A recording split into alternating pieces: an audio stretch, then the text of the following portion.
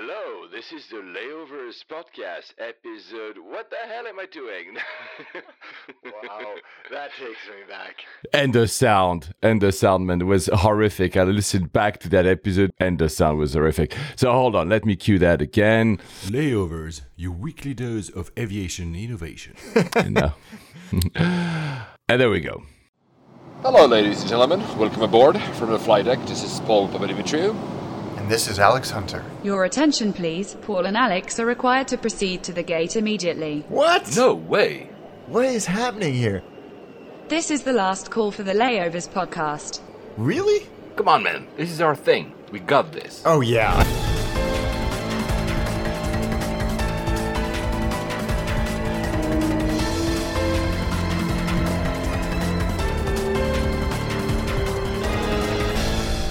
And we made it. Of course, geeks. Flight 100 or 100 to London. Did you ever think that we were going to get here? No, not a single second. Neither did I. I did the same thing as you. After you told me that you'd listened to episode 1, I went back and did it too. And it sounded like we had recorded it in a leisure center swimming pool changing room. Like the quality of the audio is, we had to work hard to make it that bad. And I think that, in how long has it taken? 4 years? At least 4 years. Oh, yeah, it's almost 4.5 years, I think. January 28th, 2015. So, yeah, there you go. Almost 5 years. Almost.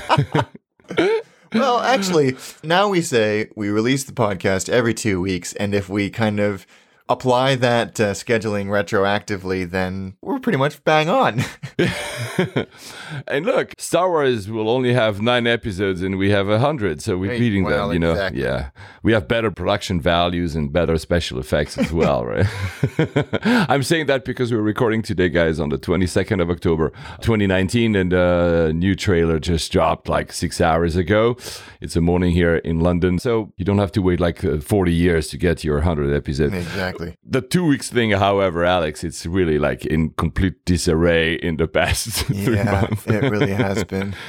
It's a total anticlimactic episode, guys, because we had so many ideas about what we could and what we should do for episode 100. It's just that it fell exactly in our busiest time in 2019 for the both of us. I am traveling like mad. Alex is traveling like mad. We have so much work.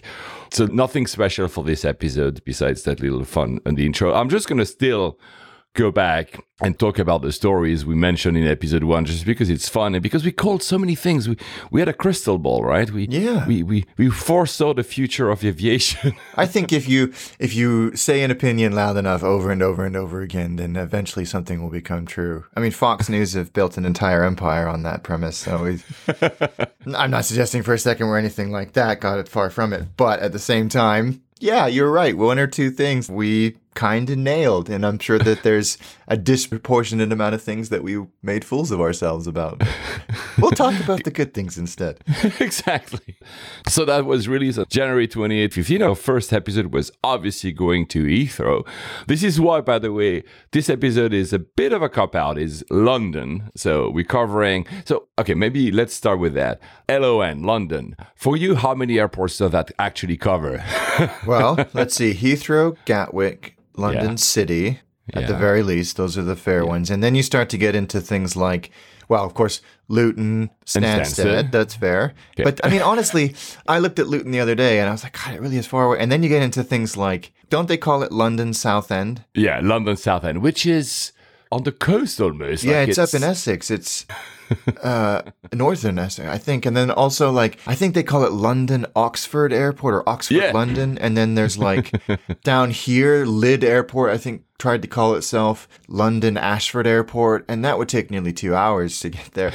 So is it with that IATA code, LON, what does it actually cover? To be frank, I'm not sure. I know that when you do actual research on booking sites, it will give you the ones you mentioned, which are the core ones. Let's put Heathrow, Gatwick, Stansted, Luton, and City. I rarely see Southend encompassed in there. Bigging Hill is a private, so it's not there. So probably let's pretend these 5 ones, right? So we're going to not, I mean, we've been talking about London since the start. We're not going to do like a whole dive down into these airports at the end. So the other thing we said in this first episode, like almost 5 years ago now, is said we're going to do it weekly. And the episodes will last between 25 and 30 minutes. Yeah, right. Oh, yeah, we kind of failed there. For better or worse. But I think we have, as we said many times, we have found our sweet spot. Our first story was about IAG was about to buy Aer Lingus. Oh, my goodness. And that Ryanair wanted it, and they didn't get it. They might have wanted the Heathrow slots. But 5 years down the line, as we said, I think in a very recent episode, they're still not part of One World, which tells you how slow sometimes this industry is. I still have no idea why Aer Lingus is not. Did you get any miles from your trip that you've done recently? You use Aer Lingus, when you pass by Dublin. That's Did you get a good any question. I actually don't know. I should go back and look. Because I was just thinking, it's not part of One World. The tier point accrual and the tier point redemption is really murky, as well as the stuff with the mileage as well. And then our biggest story, which was, you remember, guys, we had, I hope you don't remember, we had actually even chapters in our episodes. And when I'm saying chapters, I'm not talking about the chapters that you can press on in your apps. That came much later, but actual chapters. We first had the news, then we were talking about tech, then we were talking about branding. We massively over-engineered it. Clearly. So the first news, we were talking about the 380 Neo. And this is where we called it. We called it because in that piece of news, you said we might soon see a lot of 380s in graveyards. And I said this plane has maybe 15 years of lifetime, which means now 10. And actually, it's pretty accurate because they are 380s in graveyards. And 10 years from now, we might be seeing the last Emirates ones. Yeah, it's I don't know on what we were basing that hypothesis or prediction, but it was weirdly prescient. And sadly prescient. We were already saying that this was an ugly plane, but that we liked how we felt by flying it. Yeah. The other thing that really made me giggle is that back then, I think you had flown maybe Emirates very, very few times, or maybe none. If I don't at remember. all. Yeah, if at all. Whereas I had flown them a lot, but I hadn't flown Cathay at all, for instance. There were like so many of the airlines that we were talking that one of us hadn't flown, but the other had. And now, obviously, we basically have almost flown everything. I don't know if we should be proud or not about that. There was this other story about American, which I hadn't flown back then, actually. And it was a quote from the CEO. "We are not asking our customers to be happy with anything." Has that changed? Well, yeah, I would hope so. Again, I think there's this huge disconnect between domestic and international. But yeah, I don't know. There seems to be some rumblings afoot at that airline. We'll perhaps get into that a little bit later. But yeah, we'll talk about AA a little bit. Malaysian is still flying. We're already talking about was it DN or not, but it's still around. Yep. And Cathay, that's a fun one because, of course, Cathay is probably your favorite airline, Alex. You have at least a very strong sweet spot for it, obviously. Like you say in the first episode, probably all your family has been employed at the Cathay at one point in their lives. That's very true. You were so excited about a new livery and a new branding that was about to come out. And if you fast forward a little bit, you were not that happy about the new branding. You say it's cool, but the fact that they removed the red for you was a little bit meh. Yeah, I've definitely warmed to it. I think perhaps I'd built up a revolutionary new livery, and really what they'd done, and completely sensibly, was, as we discussed, I think further down the road, was much more evolutionary. And I like it. I love it now. I think it looks fantastic. And their overall brand design ethos at the airline is very, very good. Yeah. You were also mentioning the livery and the brand of Eurowing, saying that Lufthansa doesn't know what to do with it. Yeah, they still kind of don't, actually. No, they don't. At any level, they still haven't figured that out. And we had that thing where we were talking about the app of the week, one of the other features of the show that we kind of gave up completely on because now we're just geeking out on airline stories. But the first ever was Plane Finder, and 5 years later, we still love it. By the way, guys, if you're using Apple on iOS 13, so the latest version, the latest Plane Finder is really well done. It's probably the best now. It's absolutely beautiful, yeah. I love that you tap a plane, you can see its entire route in isolation. Just little things. They've done a really good job with it. Yeah, they paid a lot of attention to details. And where it's really funny is, I mentioned in that episode 001 that I was so excited that I was tracking the only Airbus 350 that was in the air. They are more than 300 now. That's a cool airplane. Yeah, more than 300. I don't remember which one was the first. Was it Qatar? Probably Qatar. I think they were the launch customer. Yeah. I think they were the launch customer. Yeah. And the last story I'll mention, it was actually a very brief episode. There was no intro music and nothing. The last story was we were talking about the biggest airports, arguing what is the biggest airports, depending if it's the number of passenger, the footprint, and you mentioned in one single sentence both our nemesis airports. You mentioned both Charles de Gaulle and Frankfurt. You were prescient again, Alex. You mentioned the two airports that we would criticize for the entire duration of this show. Yeah, I haven't been through Frankfurt in a very, very long time. I'm not actively avoiding it. The winds haven't taken me that way. But I know that if I do, it's just going to piss me off. I'm doing it in 2 weeks, actually early November. But it should be an easy one because I'm landing with the same aircraft which I'm departing with 2 hours later. So hopefully, if they mess that one up, if Frankfurt is able to mess a layover with the same airplane, we should be at the same gate with the same airline. It means that Frankfurt is really the worst airport in the world. I hope you don't mess that one up. That should be an easy one, right? Yeah, that should be a slam dunk. But you know what? They'll find a way. They'll find a way. Exactly. I'm sure they're going to pass me through security now that I'm thinking about it, man. Oh my God. Anyway. Right. That'd be hilarious. Since I was just talking about the 350, it's kind of sad. I said there's more than 300 in the air, but actually parts of these are not because Etihad is actually retiming the entry into service into 5 of their 350s. So they receive them and they're going to park them right away, which it's a bit sad. I mean, we know they have a lot of issues. They've survived for 5 years. I mean, at least there's that. I mean, that was one part of the saga. They were investing in all these other airlines, and now they are like kind of, I don't know, they keep saying they will have a new strategy. We don't know what that is. Actually, the only strategy I see is that they keep offering me great deals through their newsletter. But yeah, well, I still hope that they're surviving this. Will they ever merge with Emirates? We're still up in the air. Maybe if we call it now in 5 years, we might be proven right. Yeah. They keep saying no in the most, aggressive, loud way, which makes me think they're actively working on it. And Qatar, which was the launch customer for the 350, I'm starting to wonder if they're not going a bit Etihad much because they're considering investing in TAG Angola, TAAG. And just looking at the face of Alex, he just did now, he agrees with me. I mean, is that a good idea? Well, Emirates used to run it, but on contract. That's how my father ended up working at TAG for a while with a sort of A team of airline turnaround specialists that were hired by Emirates to go in and fix it. And then Emirates, I think it was ended mutually. I don't know the details, but I'm sure everything that was told to me is off the record. But I think it would be quite a challenge for anybody that goes in there and tries to turn that airline around or change its ways, because it's at a endemic level at the national level, not just at the airline, what happens there. So frankly, I wouldn't touch it with a 10-foot pole, but you know what? If they think that they've got the wherewithal to do it, then more power to them. What's the capital of Angola again? I have it in the. Me too. Okay, we'll find out in 5 years. Anyway, Luanda.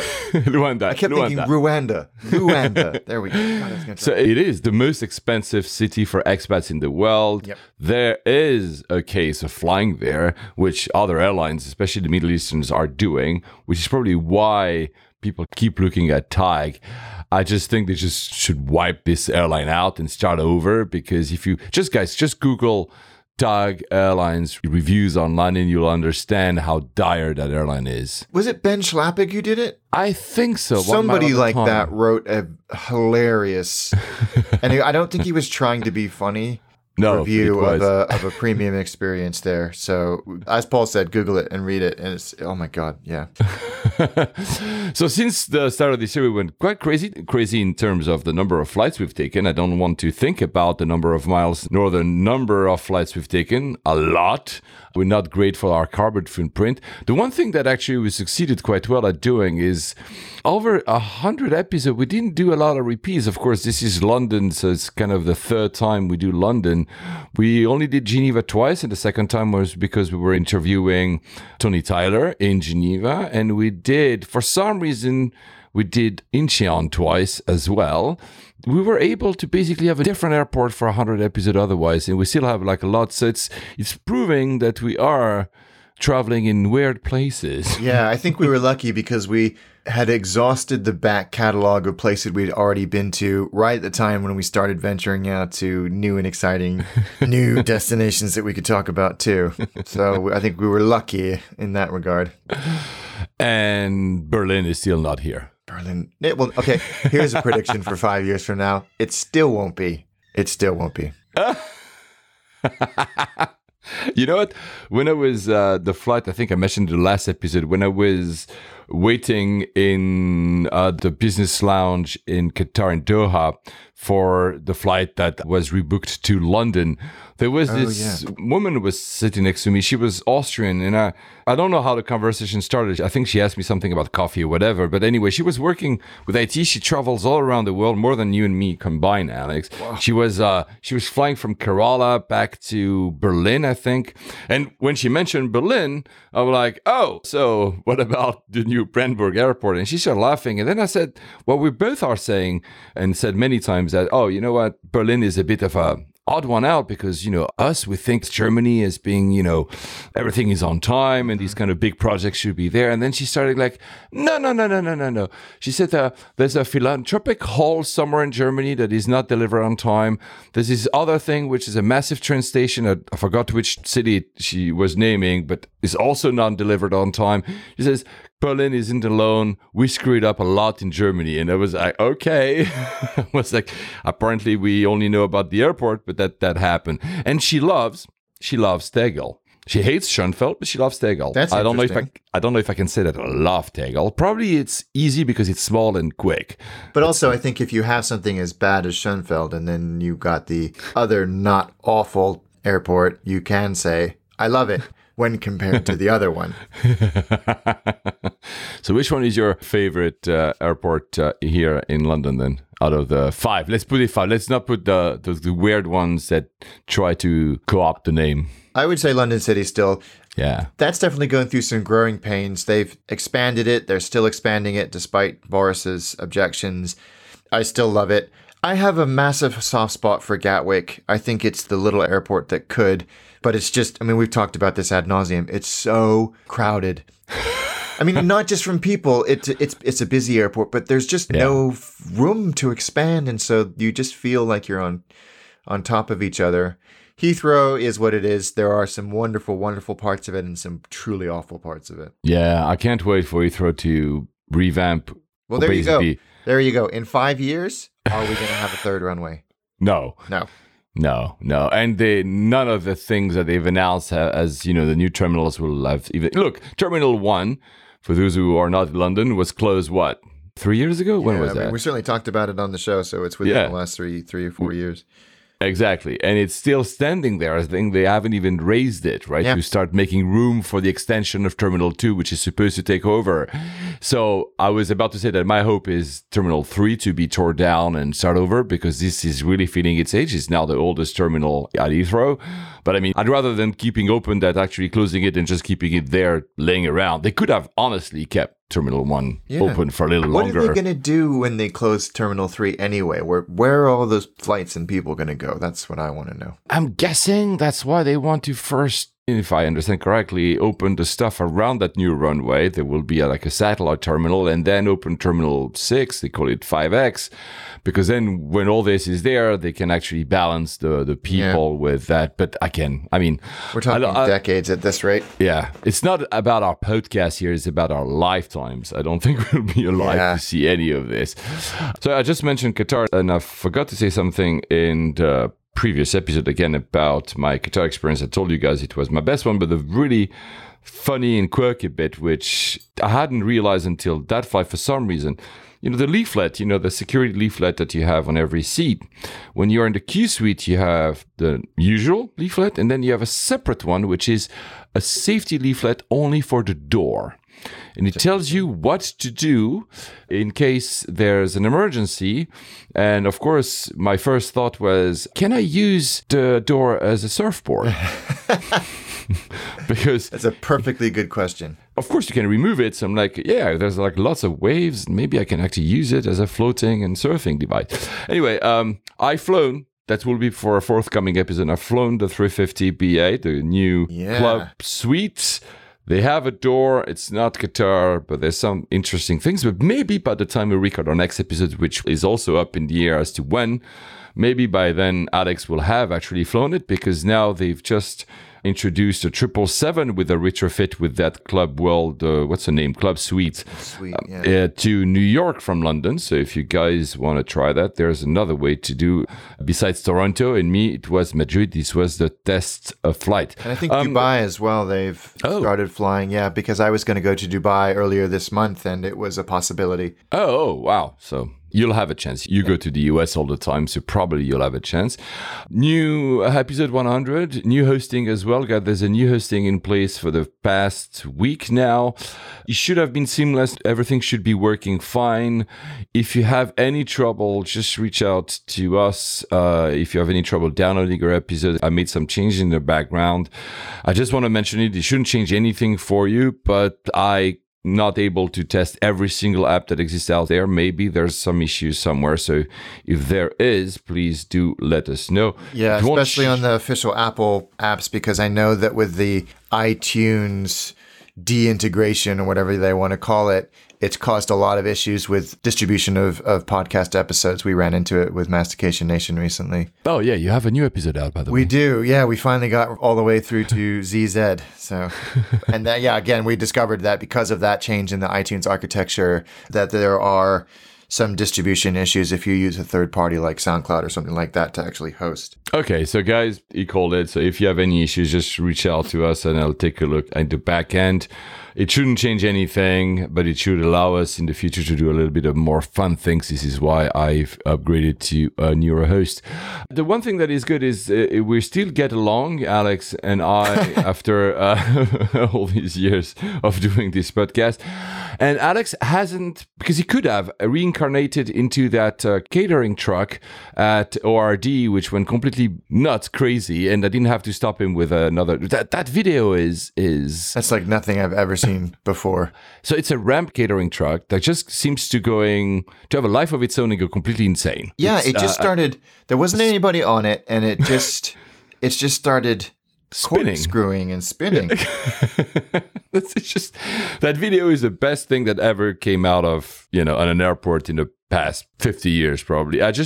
Every time you look at a video, you see another detail. You see the guy hiding behind a plane, and you see that hero. Is he a she or a he who's trying to avoid it to actually then get into what is he using the tow truck to block it? Yeah, either a tug or a baggage loader, and he just no action director could have crafted a more beautiful and perfect scene, because out of the side of the shot comes this vehicle that just rams into it, knocks it on its side, and stops it. It was the hero we needed.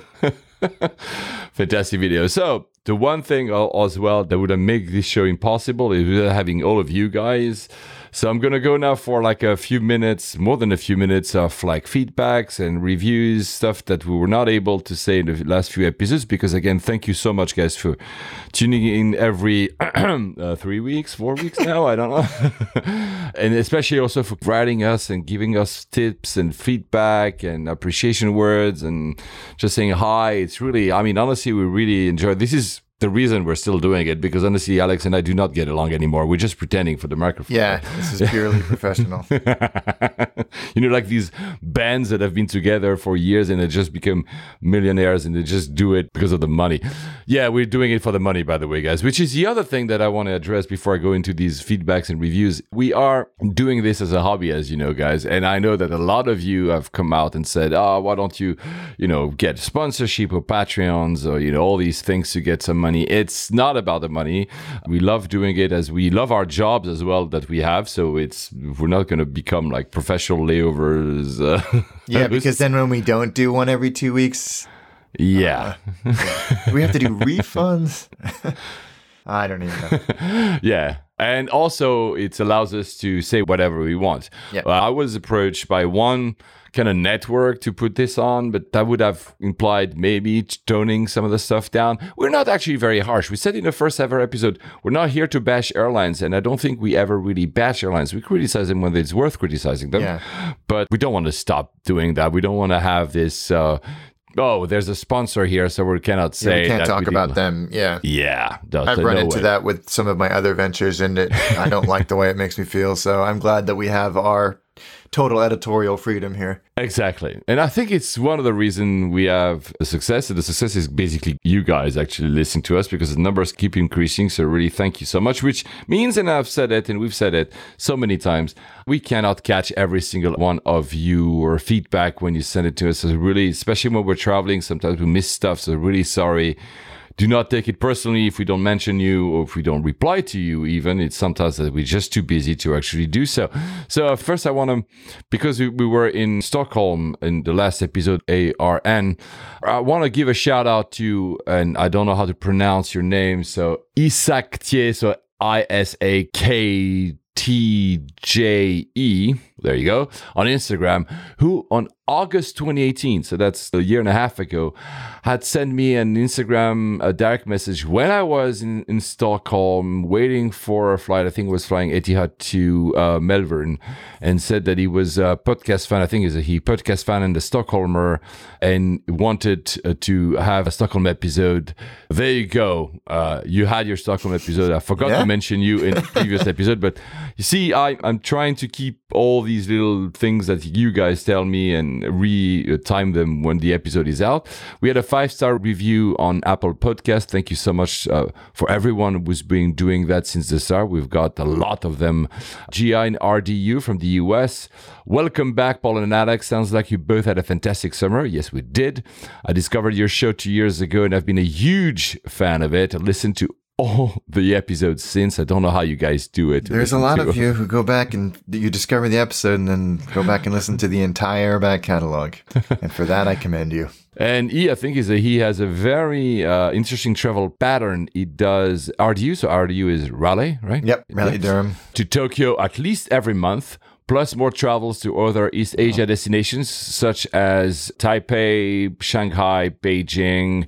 And he wishes he could travel to Europe more often, as he would be more shorter trips. But I mean, long trips at the same time, or it can be fun. Raleigh to Tokyo, that's a long way. Is that a direct? American might do it on the old Northwest route. Maybe. I mean, not Northwest, US. Well, no, so if it's US Air, then it wouldn't be. I don't know. I doubt it. Have you ever been to Raleigh Durham Airport? Yes. No, I don't think I have, actually. Yeah, there's one that on my list now that I know that you've been there. Our show is often what I listen to on these long plane rides. So, yeah, we need to ramp up our recordings because you will run out of episodes to listen. We had a 5-star on Facebook as well from Martin Hammer. Just an overall very informative aviation podcast with two hosts who really know their stuff. Do we? I think we like to pretend that we do. We have opinions. On the internet, no one knows you're a dog. Anita, I need to mention her because she's always very kind to us. I know I've mentioned her, I think 2 or 3 episodes in a row, but I mean, it's worth it. I won't be telling you anything you don't know when I say I appreciate you so much. Thank you for being my absolute favorite podcast. My kids and husband got a hoot out of your shout out in episode 99, and I get a kick out of sharing our travels, learning from you guys. I hope to run into you sometimes in person. I'll send more in Air Food Adventures in November. Be safe. Please. Yeah, and thank you, Anita, really. And she sent us actually a picture of her family. So yeah, thank you. This is the kind of listener we love having, and all of you, by the way, we hope to bump into you at some point in an airport, in a lounge, especially if you randomly. ever see us in an airport or out and about. Come say hi. We've had a couple of people who said, "Oh, I thought I saw you in an airport, but I didn't want to bother you." I'm like, God, please. Say hi. Please do it. I'm usually a tall guy with a cap. I'm kind of easy to spot in I'm an average white guy, so I'm completely indistinct from anybody else. You never know. Maybe people went to another person and say, "Are you Alex?" And I'm not. Oh, there you go. We also had, and that's also what we love, we also had, of course, people that do not agree with us. And this is one, and you will laugh, Alex. He's here, pretty sure, Sully in Madrid on Instagram. And of course, he's talking about Madrid. And we both said that we preferred Heathrow over Madrid if we had to choose to do a layover. And counters by saying, I'm sorry, but the T5 transfer experience is only okay if you can use the E-gates and transfer landside. The security lines are absolutely awful when the North American flights arrive and destroy the whole thing. Madrid is far easier, just involves a bit more walking, but that's not so bad after a long-haul flight. Maybe I'm defending my home airport too much, but Madrid T4 is really quite nice. Yeah, he's not wrong. No, he's not. Wrong. I mean, all of the criticisms of Heathrow are completely valid. Yeah, let's be honest. T4 Madrid is okay. It's not the worst thing in the world. I mean, this is reserved for Frankfurt and Paris probably, but it's just that sometimes it feels, especially because you have to go through satellite for us because we live in the UK, so that's the non-Schengen and international flight. It feels that it's a bit long. I went there with the 350 on this club suite thing like 3 weeks ago, and it worked quite all right. It's just that sometimes you feel very long, and there's some quirks. The design. I was going to say the design and the signage. The signage is, not even, I'm sometimes like, where's the exit here? I'm not entirely sure. But it's okay. You're right, Sully in Madrid. You also couldn't imagine how awful it must have been to see your son being sick, the story you mentioned. Yeah, a lot of people have reached out to say that. Thank you. We're so glad that everything turned out fine. And if either of us happened to be in Madrid, and I'm sorry, Sully, I had no time I call you Sully because that's your Instagram name, but next time we're in Madrid, if you love fast food, and we do, he's opened a fast food burger place called Sully's Burgers. Cool. So we definitely have to check it out. So Sully will we'll definitely come and check your burgers out. I'm sure they're very good. Can't wait. We also have people telling us about their stories before we started recording. Michael Henderson on Facebook did that. Early congrats on your upcoming centenary. Thank you so much, Michael. You guys are super informative, and I always look forward to the next episode. My aviation claim to fame was flying Concorde back in 1993 when my old man was an international businessman, although these days I'm more prone to flying low-cost carriers. If you're around OOL Airport at any stage, I'd love to buy you guys a beer. We're always up for a beer. That's very kind. OOL is what? Gold Coast, Australia. There's a chance I might be close to you, Brisbane, but not Gold Coast Airport. That's an airport I've never Me neither. been to. I've never been to Australia, so...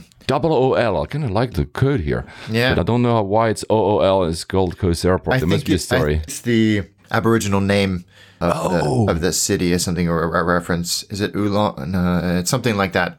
I may be way off, but that's what my memory says. But flying Concorde with your dad. Holy cow. Yeah. I can't even imagine. You've never flown the Concorde yourself. No. Your father has? No, he hasn't. Oh my God. I don't think so anyway. I'm pretty sure he hasn't. Oh, talking about that. I know it's not exactly related to feedback, but you mentioned to me after the end of the recording of the last episode that we mentioned that Greg gave you this super, the Dungeons and Dragons for AV geeks. And you Perfect asked description. me, remind me to talk about the gift that your brother Will gave you. Yes. Tell us. Yes. He gave me a set of cufflinks, which, that's nice for a 40th birthday present. But the cufflinks were made from one of the overhead panel parts of a retired United Airlines 747. No way. So it was one of the circuit breakers, well, two obviously for a pair of cufflinks, from the overhead panel that they had removed and taken from the overhead panel and turned into cufflinks. And it has all of the screen printing labels still on it, so you knew what it did. And it came with this certificate to show what it was, where it was on the overhead panel, a picture of the plane that it had come from, the registration of the plane. It was such a creative and wonderful gift. And so thank you very much to my youngest brother, Will. That's awesome. Yeah. Wow. God, this is awesome. It was. You, Alex. Did we mention that in an episode? I don't remember. But you, Alex, when I turned 40, which is a long time ago now, you offered me actually a plate, which was one of the service plate that was in the BA Concorde back in the day with, the letter of authenticity. And I keep that. It's actually right there on my desk. So thank you so much. No, that was fun to try and find. Yeah, you must have. I was like, wow, this is really fantastic. So back to the feedbacks. Han Chicago, he has always been very active to talk to us. I don't know how you do it. You seem to be flying always in first class. He sent a pic of listening to our podcast in a Lufthansa first class from Germany. I've done it once. I'm so jealous. You must have a very good miles game, Han, because you always have the best freaking first class seats that I struggle to get. Although I'll have a very baller, I think that would be my most baller flights coming up. I'll do a lot of first class. I'll tell you that for a forthcoming episode. Irish travel guy on Instagram who said, the past 2 months have been painful without having an episode to listen to. Oh, that's kind. Hashtag Joello, who lives, I know, in Australia. Was it Perth? I can't remember, man, but probably was it Perth, who reached out to me when Perth. I was actually in Australia a year ago, was broadcasting to all these fellow aviation geeks that our podcast is the best podcast in the field. Thank you so much. People like that. Joel's You're a great very guy. Follow him on Instagram. His food stuff is on point. And thank you for all of you guys that keep, mentioning us to your friends. And it's probably where we're growing because we don't do any kind of advertising. There's no ads, nothing. So it's really purely you guys actually helping us. Alexandra, also been a long time fan, and I love it. She's been running a marathon listening to us. And double pain. And I had promised her that she would have 2 episodes released by the time she had her marathon. And I obviously missed the second one. So she probably had to listen to 1 episode on repeat, which is a lot of pain as well. You must be struggling to listen to Alex and Paul for 42 kilometers. Johannes_PP on Instagram. I love this one. So he was mentioning the fact that I was talking about the very long taxi times at Istanbul. You mention, Alex, all the time, the very long taxi times in Amsterdam, which is also very long. And the ones at Charles de Gaulle are pretty long too. But that's an awesome story. Last time I departed from Istanbul in an A330, we were taxiing for about 15 to 20 minutes before the pilot went on the PA and announced that they had to now be taxiing for so long that they had to take a break to have the brakes cool down. Oh, you're kidding. So they had to park for about 10 minutes before they were allowed to enter the runway. That's interesting because I know that when that happens sometimes at places like Heathrow or there's been a quick turn, they'll still take off, but they'll just leave the landing gear extended for a little bit longer. It's quite unnerving to see, actually, if you're driving on the M25 just to the west of Heathrow and you see a big 380 or Dreamliner flying for a long time with its gear up after it's taken off. It's weirdly inelegant to see. Yeah, it is. But that's why they do it. Especially when it's a hot day outside or something like that. You saw it a lot over the summer. I don't know if they can do that with smaller airplanes. Perhaps that's the issue. We also have sometimes, what is the rule? We're all separated by 6 degrees of separation, whatever the rule is. And probably because we're AV geeks, now we're separated by 1 degree of separation or 2 at top. There's this, I think it's a he as well, Versace Lux on Instagram. Listen to this, Alex. You remember we talked about the Delta plane that had this rough landing and it was kind of tore down, and whether or not it will come back into service. I mean, we know now because it's been quite a while that it has come back into service. But he wrote to us saying, my neighbor is a Delta mechanic and he's currently in the Azores fixing that 757s you guys spoke about. He says the repairs will take about 3 weeks to complete. It's amazing. We even have live reporters on the ground who happen to know the Delta repair mechanic who's repairing the 757 that we mentioned in our stories. Guys, thank you. That's cool. But this is so amazing that Delta is actually repairing this thing, because it really felt that the envelope of the aircraft was kind of pretty well twisted. Yeah, Right? It really shows how robust that airplane is. Absolutely. I mean, it wouldn't have survived this long and been so popular to even today, even with talk of re-engineering and all of that stuff, if it wasn't a workhorse. And we all knew it was, but that just shows how just built exponentially more tough than it needed to be. Yeah. Which is cool. I love that. I love that. On Facebook, Ryan Gardner actually talked about that and said he's a big Delta flyer. And he said, yeah, the Delta is fixing the 757. He says that because it's still under 25 years old, it's not a surprise they invested a little bit of money to make that fully airworthy. He says, I love what he says here. For a 737, 757, 767, or Mad Dog, under 20 years old is just barely getting broken in. Well, he's right. I mean, the Mad Dog I'm not so sure about. He's a fan of the Mad Dog, the MD-88s and the 90s, and the Junior Mad Dogs, which is the 717s. Junior Mad Dog. I love that. And I had never heard that. I hadn't heard that either, actually. That's very cool. He loves the sound of the engines and the get-it-done attitude that the Mad Dogs have. I find the MD-88s and especially the 90s to be some of the most comfortable aircraft to fly on, and I'll gladly take on one of those over a 737 new generation or A319 any day. Agreed. He used to work in a Delta ramp at Denver for a while about 20 years ago, and it's still his favorite job. So, look, I mean, yeah, we also are fan of the Mad Dogs, but in Europe, we don't see them anymore. And we know that in the US, the last ones are Volatia in Spain, I think, but they're phasing them out really quickly if they haven't done it completely. To the 319, 320s, because you're right. Finnair used to use them. Iberia used to use them.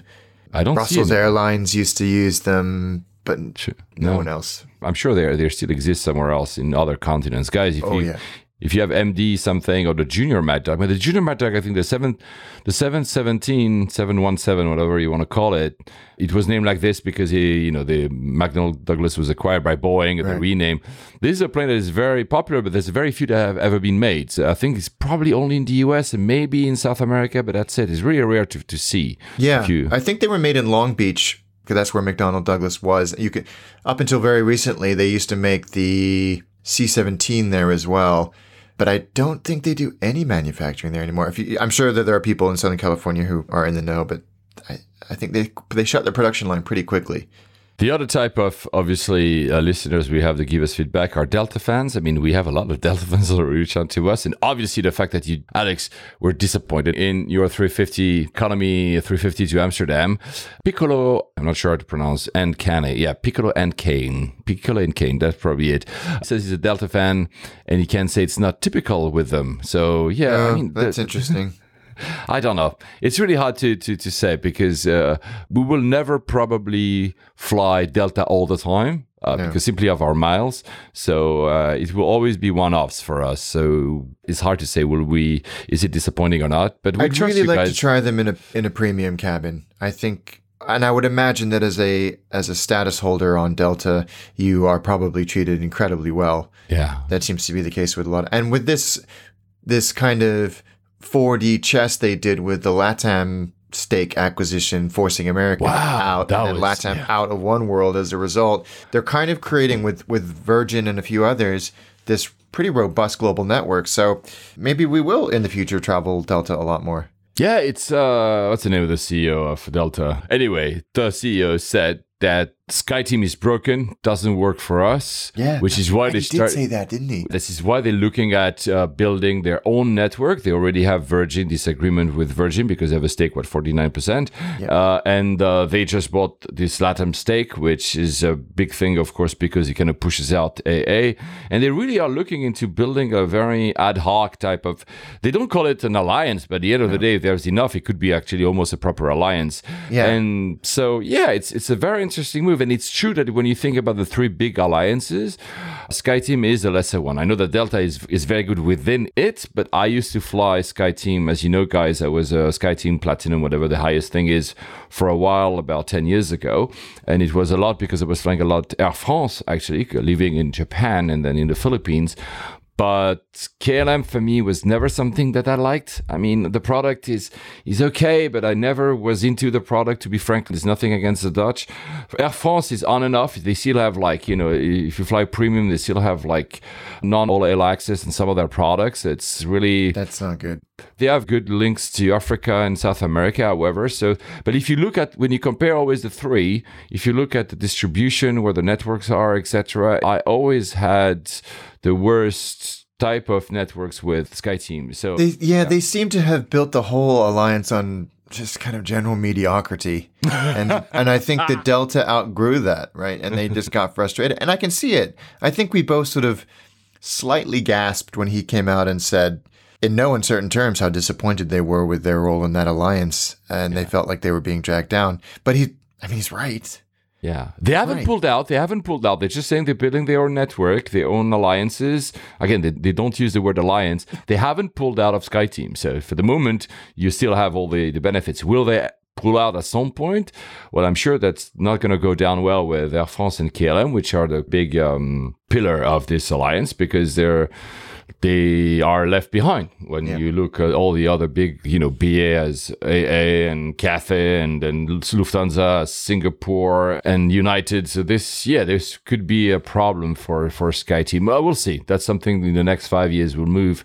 I don't think we'll see the disappearance of SkyTeam, but maybe a reshuffle. Yeah, maybe. definitely. Yeah.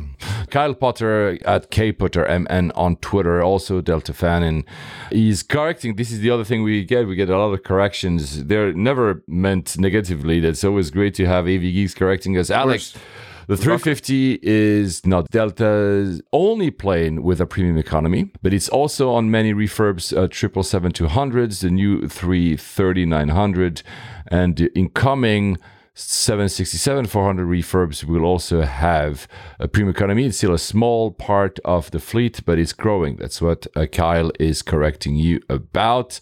We're learning every day. But again, we don't fly Delta. And probably one of our biggest Delta fan is Officer Wayfinder.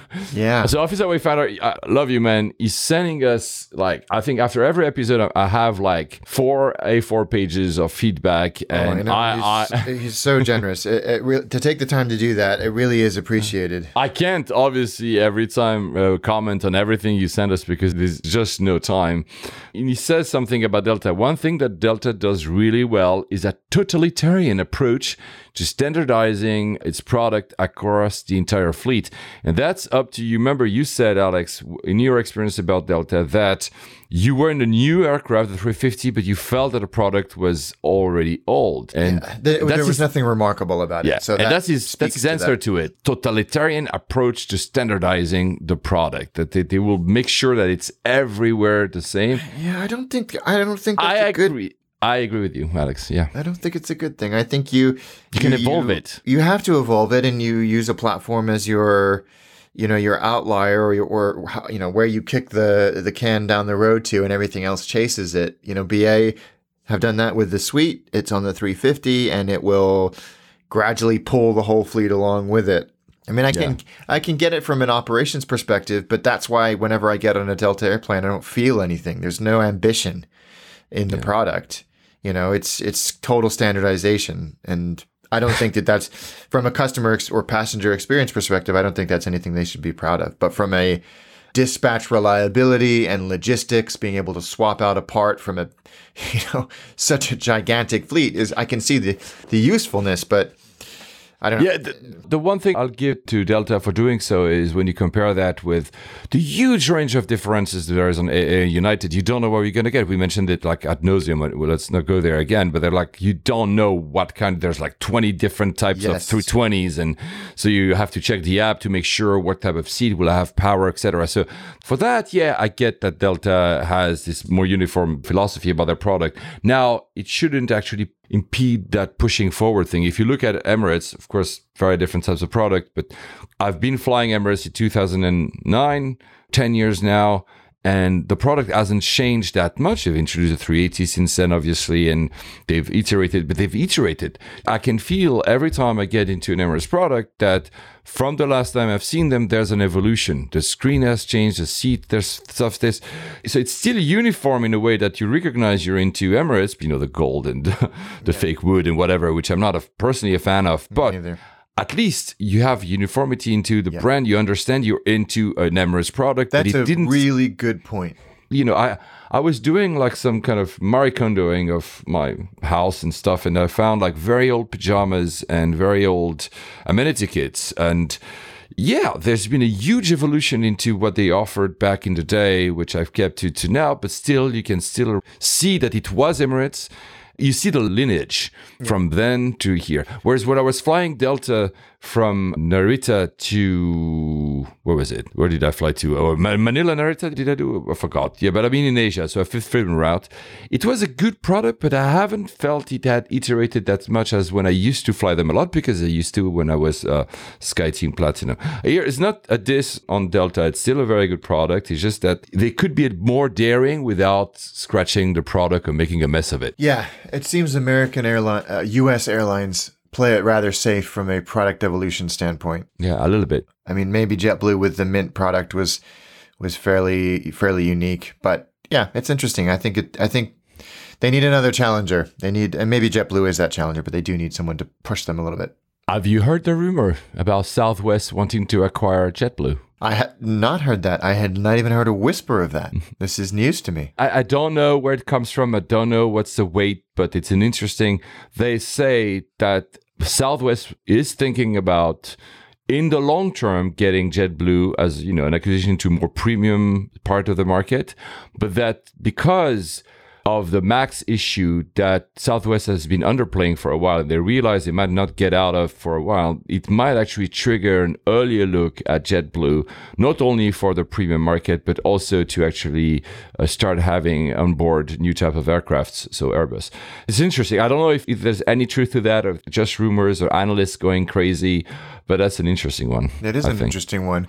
It obviously throws up a lot of questions about integration at every level, but when you go through a period of consolidation, which we have in the U.S., then there's always analysts, like you say, looking for, theories and, well, this airline should acquire this airline or integrate with that airline, and then you would have a challenger. But, Southwest have said that they're not scheduling the MAX until at least the end of February 2020. So you can see how they must be thinking, gosh, we need to do something, and we need to do something quickly. Yeah, and we keep getting bad news every week about that. The latest were these messages that were uncovered about, basically Boeing engineers lying to the FAA and stuff. It's really bad. It is bad. You know what? The one thing that disappoints me here is that for the longest time, I was thinking, okay, Boeing corporate didn't handle that well. They were fast tracking stuff they shouldn't have, etc. But the engineers were on the good side of things, and the corporate was kind of pushing it badly. But it seems that some of the engineers were also kind of shading the truth, and I don't know. We don't know because we only have tidbits, and let's not put an entire judgment on Boeing. But yeah, we said it many times. They have to look into themselves because this is not good. However, I think one of the trends we've seen in the past 5 years when we talk about airlines in the US is that probably 5 years ago, the only thing they seemed to be doing is criticizing the Middle Eastern carriers, and they were unhappy, la la la la la. It seems to me, however, that in the past, I cannot really date that, they started investing in the product. They started having new types of transcon products, of course, helped by the competition of JetBlue and others, but there seems to be a movement. We've been in lounges. Suddenly, we have the AA flagship lounge we mentioned the last time. We'll mention later about your flight. There seemed to be a little bit of movement. Officer Wayfinder mentions, for instance, at LAX, the airport I was at when I tried with AA and then the Nest, American Eagle. He said that AA is investing close to $1 billion to revamp their terminal in LAX, and Delta close to $2 billion to upgrade their terminal. So there are all the news about JFK having the new LaGuardia and the new TW hotel, of course, there, and other plans. So let's still be not too negative about the US. It seems that there is a movement towards a better product overall, whether it's terminals and airports or seats. It's going somewhere. Definitely. Right? Absolutely. It is. Slowly but surely. And I think you're right. I think that pressure and that influence and the more global outlook has forced them. And that's good. They need those challengers, were they domestic or international, because the experience for decades even was lacking, massively lacking. The other thing we like, of course, you heard it, is food, and we always had looking for pizza, but this one is a different one. Joel Candia tells us that in the Qantas Business Domestic Lounge at Brisbane Airport, you have freshly made chicken tacos with salsa, corn chips, and pico de gallo. I saw that. Oh, man, I want to go to that lounge. We're really due to a visit to Australia. This is not okay. Our friend Glenn Afric Craig, of course, our brewer friend, Yes. says you can now buy Brewdog's BA First Class Brett IPA if you're an equity partner, equity punk they call it, Brewdog, which he is. They did a big crowdfunding thing. It seems to be proving very popular. Yeah, so there you go. I've not been on first with BA, and the only time was this Moscow thing, and I didn't try that. So, yeah, I need to get on BA first again at some point to become an equity punk to Brewdog. Another thing that we've done, and I know it's going to be a bit cheeky, we've inspired careers. We want to congratulate Elizabeth. Elizabeth has been also a long-time listener to our podcast. She used to live in the East Coast of the US, moved to London. To make the story short, she actually now writes for The Points Guy, the UK edition. Yeah. So congratulations. That's so cool. It's very cool. Did we inspire you? No, of course, because you were already a Navy geek before. But it's so cool to have seen your evolution from living in the US to coming here and now writing. So next, tell us what are the secrets of getting actually miles with credit cards here in the UK, because neither Alex or me have actually unlocked that one. Not even close. And the last one, our most famous feedback, our most famous guest, because we always say we have guests, but we never have time to have guests, is Mark, now Dreamliner pilot at BA, who says something that I was completely unaware of. They are apparently a tradition of doing weddings at Stockholm, Arlanda. I had no idea about this either. What is this? Did you know about this? I had no idea. It was so nice of Mark to reach out and email us and mention this quirk or a tradition, if you will, that people go to Stockholm, Arlanda to get married. Yeah, Mark, we'll have to get you back so you tell us about that. But guys, if you know about why are there weddings at Stockholm, Arlanda? I mean, wow, is it airside? I don't know. I don't know. I have so many questions. The one thing that hasn't changed in the industry is the famous sentence of Sir Richard Branson, who you know, Alex, if you want to be a millionaire, start with $1 billion and launch a new airline. We've seen our share of airlines disappearing, of course. Actually, IATA just downgraded its forecast for the airline industry for this year and the next because there are words of a slowdown. Let's not just call it a recession. Actually, The Economist had a fantastic, I don't know if you've seen this, man. They had a fantastic article about the profits in the airline industry. The entire industry for 2019 did $28 billion. Google, to have a point of comparison, did $30 billion on its own. So, 28 seems a lot, but the one that is very interesting is that since airlines are flying more than 4.5 billion passengers over a year, that's an average of just over $6 of profit per passenger. That's the airline industry. So basically, if you look at The Economist, which tells you, the famous Big Mac index, $6 is the price of a Big Mac in Switzerland. So there you go. That's one Big Mac per passenger. That's the kind of profit this industry makes. So when people think it's always super cool and super glitzy, the margins are super, super thin. Yeah, they really are. And talking about that, Thomas Cook just failed. Another failure in the UK, but that one was big. That was huge. Yeah, that was a big one. I think it beat Monarch as the biggest peacetime repatriation ever. Yeah, right? 150,000 people were repatriated. This is insane. By the way, is there any other country in the world that does that organizes that everybody, like at the national level, I mean at the government level, that everybody gets repatriated? It's insane. It is insane, and it's done so well, and clearly plans are in place for anything like that. I think it's part of this. Either ABTA, I think we said we were going to talk about this. ABTA. Air Travel Organizer License, which is basically, guys, you can opt in when you buy a flight here in the UK, which is some kind of insurance that, in case there's a problem, actually ensures your repatriation. The only thing is that in this case, because it was so big, the government repatriated people no matter if they had actually signed up for that or not. They just picked everyone back. They probably looked at the numbers and logistics and thought it was going to be actually easier and cheaper in the end. But they said, though, that because it was such a big... The operation was called Matterhorn, like the mountain in Switzerland. It was so big that it basically wiped out the entire budget of Atoll. That so this, every time you pay for it, if you're not using it, it goes into war chest if you want, and there's no more money. So if there's another company that files for bankruptcy, an airline, then they don't know what they're going to do. So the taxpayers, of course, will end up paying. But at the end of the day, there is a strong rumor that they will implement another levy in our plane tickets to... It's not like we don't have enough already in this country. Yeah. But, this entire operation, I read in the paper yesterday, cost £500 million. Yeah. I mean, 150,000 people from all around the world, and they had to, get Titan and all these very famous turnkey airlines that just do this for a living. Or there was a couple of Malaysia 380s that were doing turns to like Tenerife and and Marbella and places like that. They were just back and forth with as many people as they could. It was like the Hajj flights during the pilgrimage, and the same thing. There's all these wet leased, very large airplanes to bring all these people to where they need to go. It's fascinating. I'm just sad it was under such sad circumstances.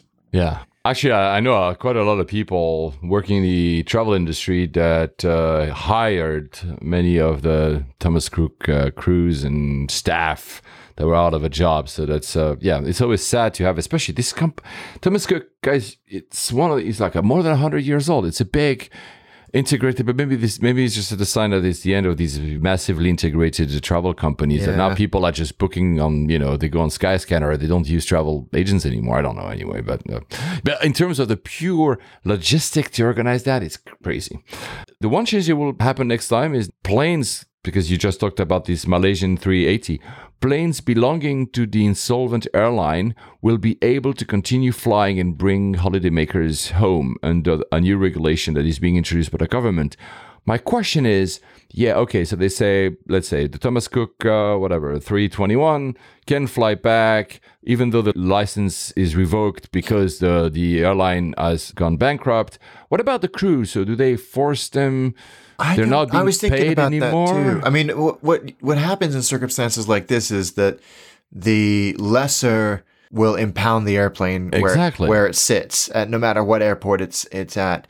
I think what this bill or proposal does is say to those lessors, you're going to get paid. We just need to make sure that the airplanes can then bring all these people back, because in the end, that benefits everybody. I had the same question that you had. Is it existing crews, or do they have a roster of crews that can go and fly these airplanes home? I don't know. It's a good question. I don't know either. And at the end of the day, the lessor will be wanted to get paid if the government uses their plane too. So it's still going to be expensive. I hope in the next 5 years we won't have to do these kind of more of these bankruptcies. I know that you love influencers, Alex. Obviously, that's something that has been so prevalent in the past 5 years of this podcast. No, I'm kidding. Obviously, we have not a lot of love. Let's put it that way for this. Have you seen the story of that women influencer who attempted to get upgraded to business class on Cathay Pacific?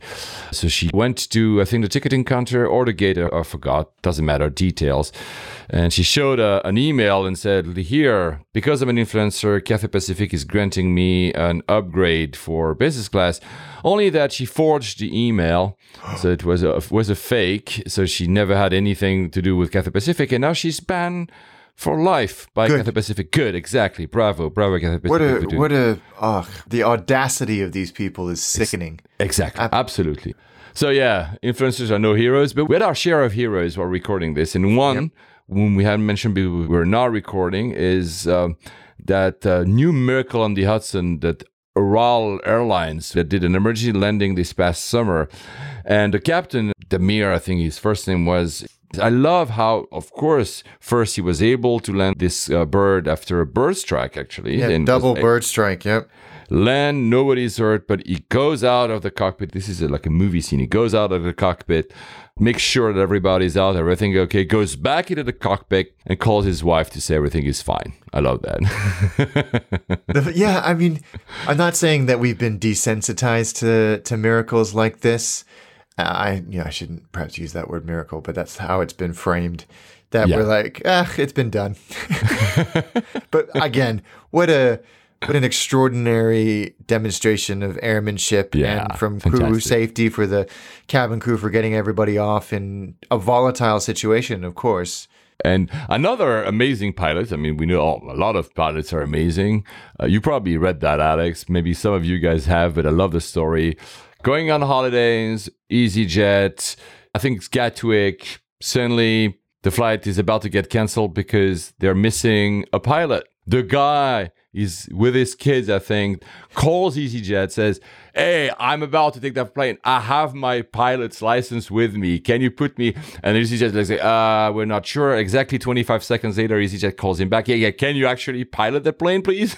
And the image of him in denims and a t-shirt announcing to everyone that, hey, because I'm here, I'm gonna fly that plane for you. And I'm sorry I don't have my shirt on. It's awesome.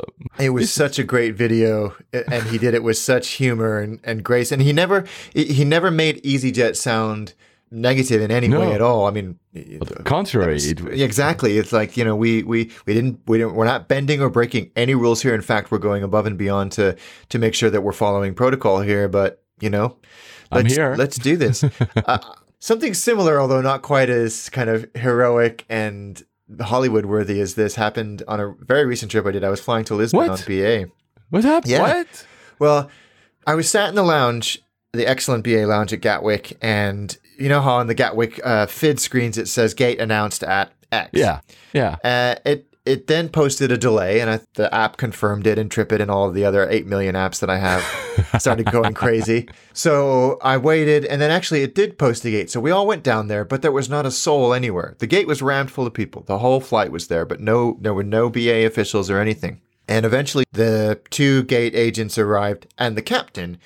And the captain picked up the PA and said, "Hey, everybody, I'm the captain. I'm really sorry about this, but our first officer has called in sick. He's very, very unwell, and there's no way that it would have been a safety issue. So we're scrambling to find a person to do this. I'm hoping that we won't be too late, et cetera, et cetera, et cetera." Every 10 minutes, he came and gave us an update, like personally. He said, "Here's what's going to happen. Here's what I'm going to do. Here's the progress of the person as they make their way, from their house to the airport and then through the airport," telling us that the flight time is actually pretty good, so we really oughtn't to be too delayed. And by the third, he got a sustained round of applause because he was being so personal about it and giving us so much information. And then when we got on board and the first officer had arrived, he came again at what the EasyJet pilot did and stood in the front of the cabin as opposed to addressing us from the cockpit and said, "Thanks so much. Listen, a round of water and biscuits is on us. It's coming around the cabin now." And the flight attendants came through with a box of biscuits that they'd actually called catering and said, can you bring us a box of biscuits? So he went, and it was such a silly, small gesture. But again, another round of applause. We ended up being like 11 minutes late, ultimately. That's it. But it was just such a nice thing to do. And necessary. One update would have been fine. And one apology as we got on our way. But I was so impressed. It was such a small thing, but it made such a big impact. It does. I mean, I had different stories, which I'll tell in a forthcoming episode, but there was like many times when I got either delayed or flight canceled. And the fact that at the gate, on all these occasions, the captain came directly and addressed the entire gate personnel and people, and not just another message from that gate staff, very nice gate staff, but there was this personalization of the messages in taking ownership of the problem that changes the dynamic of how you perceive that problem. And that was absolutely. And it was different airlines, by the way. So it was once was BA, another time was what was it? Was it Swiss? I'll come to that. Again, a forthcoming episode. But it's really, I love that personalization. The Qatar flight I mentioned, I think the last episode, when it was also they had a problem with the engine, the French pilot came out at some point. It also addressed it's harder to do on a large aircraft because not everybody can see him or her, but I love that kind of stuff. It's sure. Yeah, so I don't have sadly a license to fly you guys if ever a plane is delayed. Maybe Alex could have flown that BA flight to No, sadly. Yeah. The other thing that you guys have seen a thread about in the past 5 years is the fact that we love Japan, obviously, both of us. And we talk about Japanese airlines a lot because they have their own quirks and things that make them cute. And I say that with a lot of positivity. This, of course, was all over the news last week. Japan Airlines that has introduced a feature on its seat booking system that shows where young children are seated. This is an icon. You can have like, this is a free seat, this is a busy seat, but there's an icon and that thing is like a little face of a kid. What do you think about it? Do you think it's a good idea? Do you think it's? I think it is an excellent solution. I mean, you almost invariably, people without children suggest that we have children-free flights or children-free cabins, which is ridiculous. Yeah. But this is a very, very elegant solution. I think it's only for lap infants, so 2 and under. And frankly, those are the kids that are the most volatile and unpredictable, and their noise to weight ratio is the highest of any human being. I love the noise to weight ratio. It's true. I mean, I have one myself. And I also have 2 kids that fall outside of that. But oh my God. For me as a solo traveler and with flying with the kids, having that piece of information is very helpful. And it's not pitched in any negative way or anything like that. It's how it's taken us to 2019 for somebody to come up with that idea is staggering, but it's such a good idea. Well, I fully agree with what you just said. This is why we do this podcast together. I don't need to add anything to what Alex just said. It's just perfect. We've done our share of very, very long flights. Do you think you know which one was the longest flight you've done in the past 5 years, whether it's time-wise or miles-wise? I think the longest I've done still is London to Singapore, which isn't massively long, but it is pretty long. Me, probably the Hong Kong, the other way around, Dallas to Hong Kong, probably in miles. It's the longest. I'm not sure. Qantas, that's also been something they've been re-announcing their Project Sunrise. So they finally started these, I think they have 3 flights where they have only 50 people. It's a brand new Dreamliner, a Dash 9, because he even called it Flight 7879. This is, by the way, very cute. And there was a direct flight from Sydney to New York. Oh, no, New York to Sydney. I think New York to Sydney. I'm not exactly sure anyway. And for 19 hours or whatever, they had food that was specially made. They had exercise. That was a bit funny. They had exercises in the flight, so you can see people doing exercise on business class seats, because basically for 50 people, everybody was in business class, obviously. Yeah. So I don't know. I say I don't know because I'm on the fence about this. I mean, of course, it's great to have like some studies and to see how people are behaving, because there were apparently some doctors or at least therapists or whatever, and they tried some lighter food and et cetera, et cetera.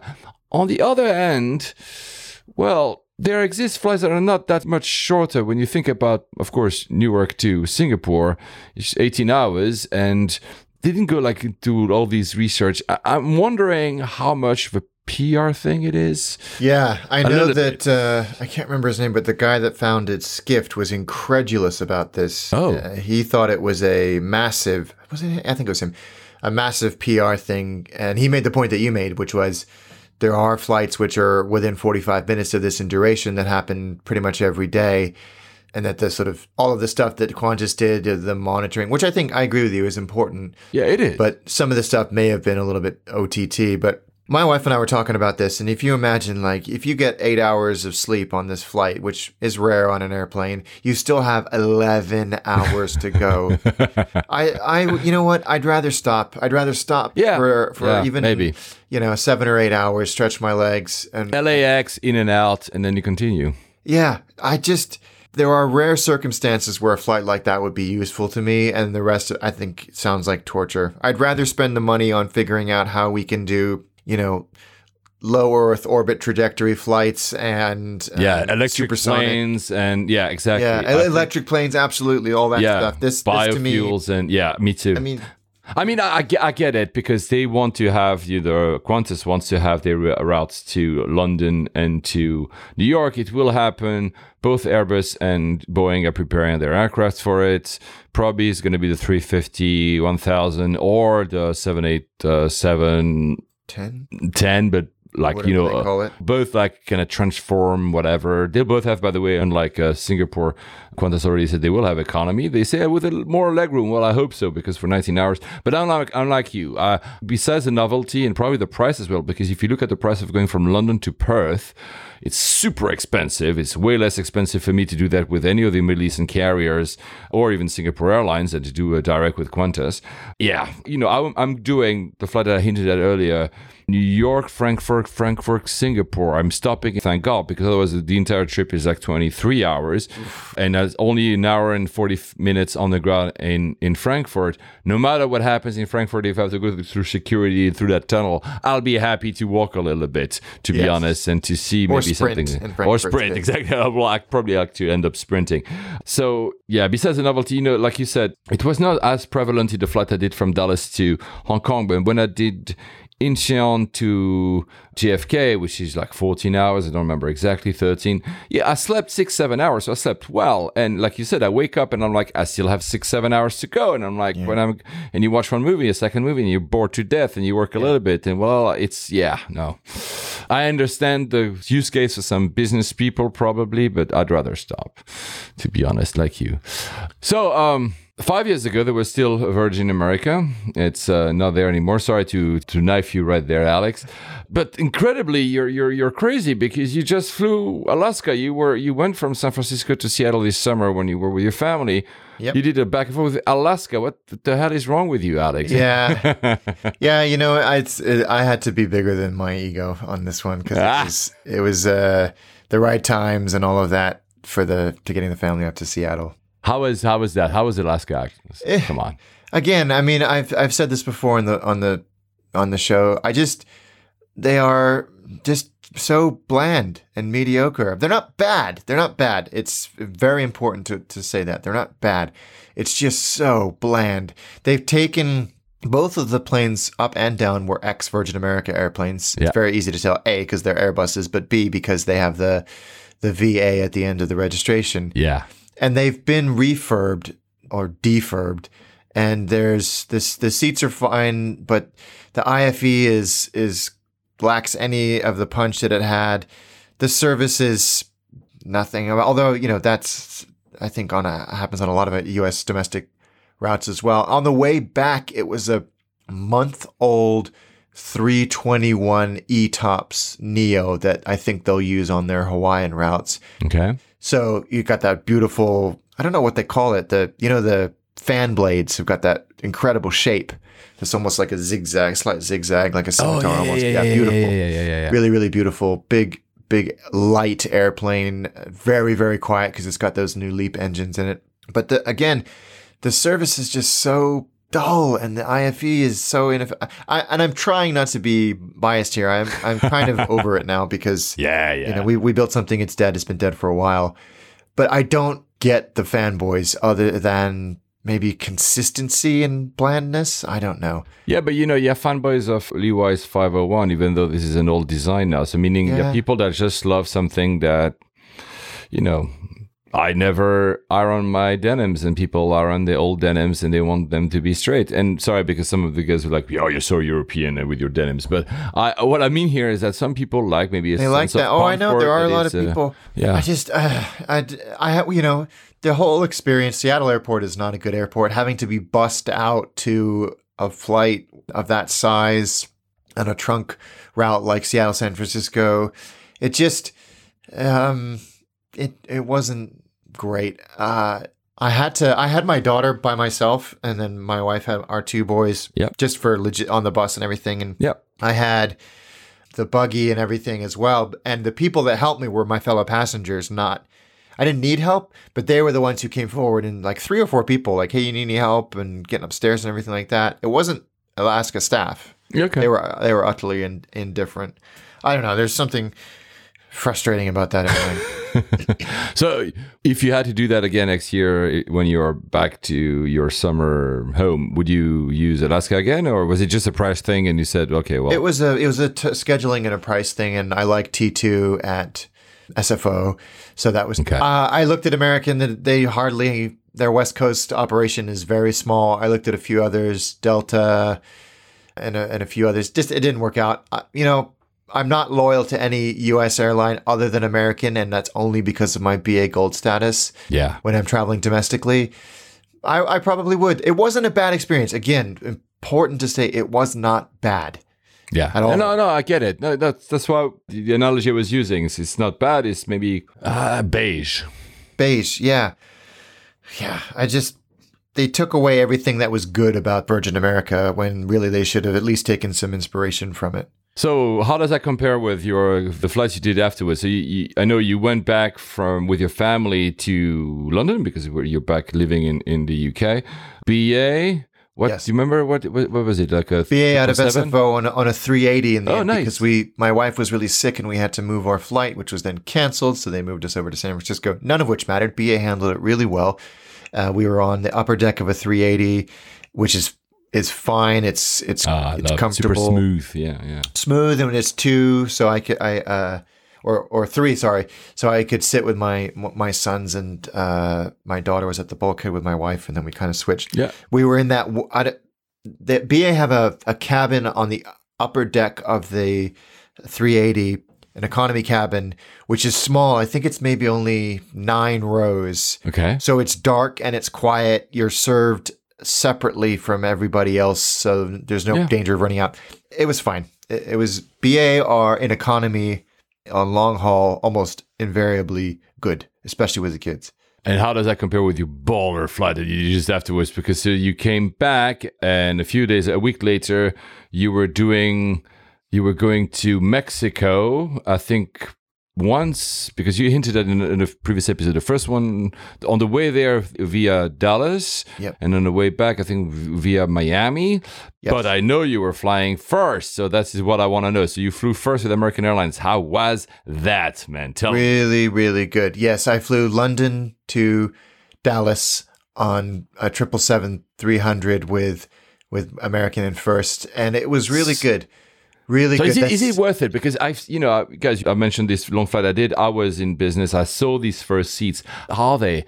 Talk to me about the seats before you talk me about the service. Is it something cool or? It's nothing. It's no Emirates. It's no of course, Qatar or anything like that. But it was really cool. When you looked at the seat when you arrived at it, it was a big sort of armchair with a seat in front of you. Quite similar to BA's new first class on the 380, but a lot less sort of, what's the word? Like shiny? Utilitarian. Oh. You know, we've sort of criticized slightly ANA's old business for being very sort of plastic and metal. It was much less like that.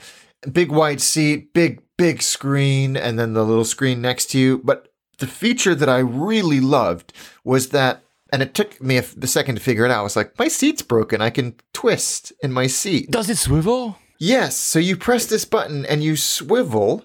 So you're literally facing the window, and there's a desk with power.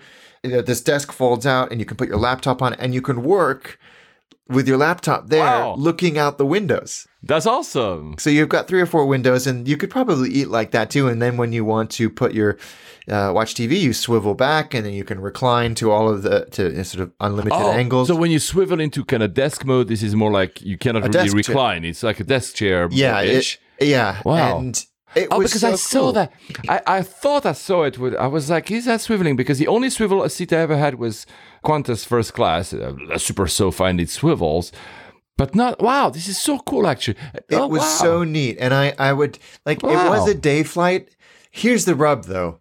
Because it was a day flight, about 5 hours in, all the shades were lowered because that's what happens. And I felt like a little bit of a dick for opening it. So I thought, I won't use this to its potential. But can you imagine on like a dusk or a dawn flight, being able to just sit there, especially if you're jet lagging or it's, your northern hemisphere during the winter, and you're able to work, and you're seeing the lights below and the stars above. I thought it was such a great idea and such a great product. And how is the food and service? Food was excellent, not fussy, but very nice. The service was very attentive, so they were constantly checking on me because I didn't have the second meal, I don't think, but not fawning, not over like, American have a nice day. It was reserved but attentive. There was always somebody there. Nothing lingered on my table for too long after I'd finished with it. Good. Yeah, it was good. I mean, of course, again, nothing like a Cathay or Singapore Airlines, but not far off, and certainly better than BA. Wow. Oh, wow. Okay. Wow. So I need to try that. You know, guys, I told you I wanted to see whether or not I could get upgraded. It was possible, but it was, I thought, too expensive for me to actually go for it. But I mean, go ahead. I will say this because I was thinking that pretty much the whole flight. I got a killer deal because of the routing. Pro tip, if you book an American first and a BA first on a 747 back, so an old product. This is what you did, right? The price, gets dragged down by that BA product. So it makes it much more accessible. And of course, on American, it's much easier to mix cabins, so you could do economy out first back. But I was thinking there was no freaking way that I would have paid rack rate for this product. Or any other first other than perhaps Singapore or Emirates. There's no freaking way I would have paid. Like I don't think I've ever paid because they were not, unless, a few clients in the past have paid, but because it was last minute flights and he ended up being, strangely almost equivalent to business class or whatever. But I'm the same.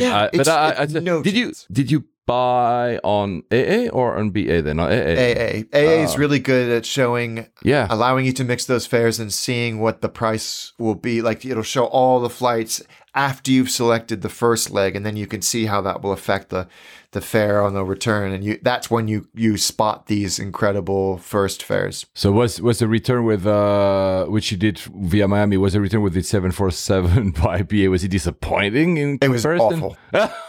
Really? It was bad. No way. It was really bad. Yeah, because I did American from Dallas to Mexico, Mexico to Miami, one in economy and one in. Oh, so you mixed first and economy were able to mix on. Oh yeah, no problem. Holy cow! Wow. No Okay. Wow. Okay. But it was a old BA 747, and of course I love flying on the 747, but it was the unrefurbished, so the old Rockwell Collins IFE, and that was what it is.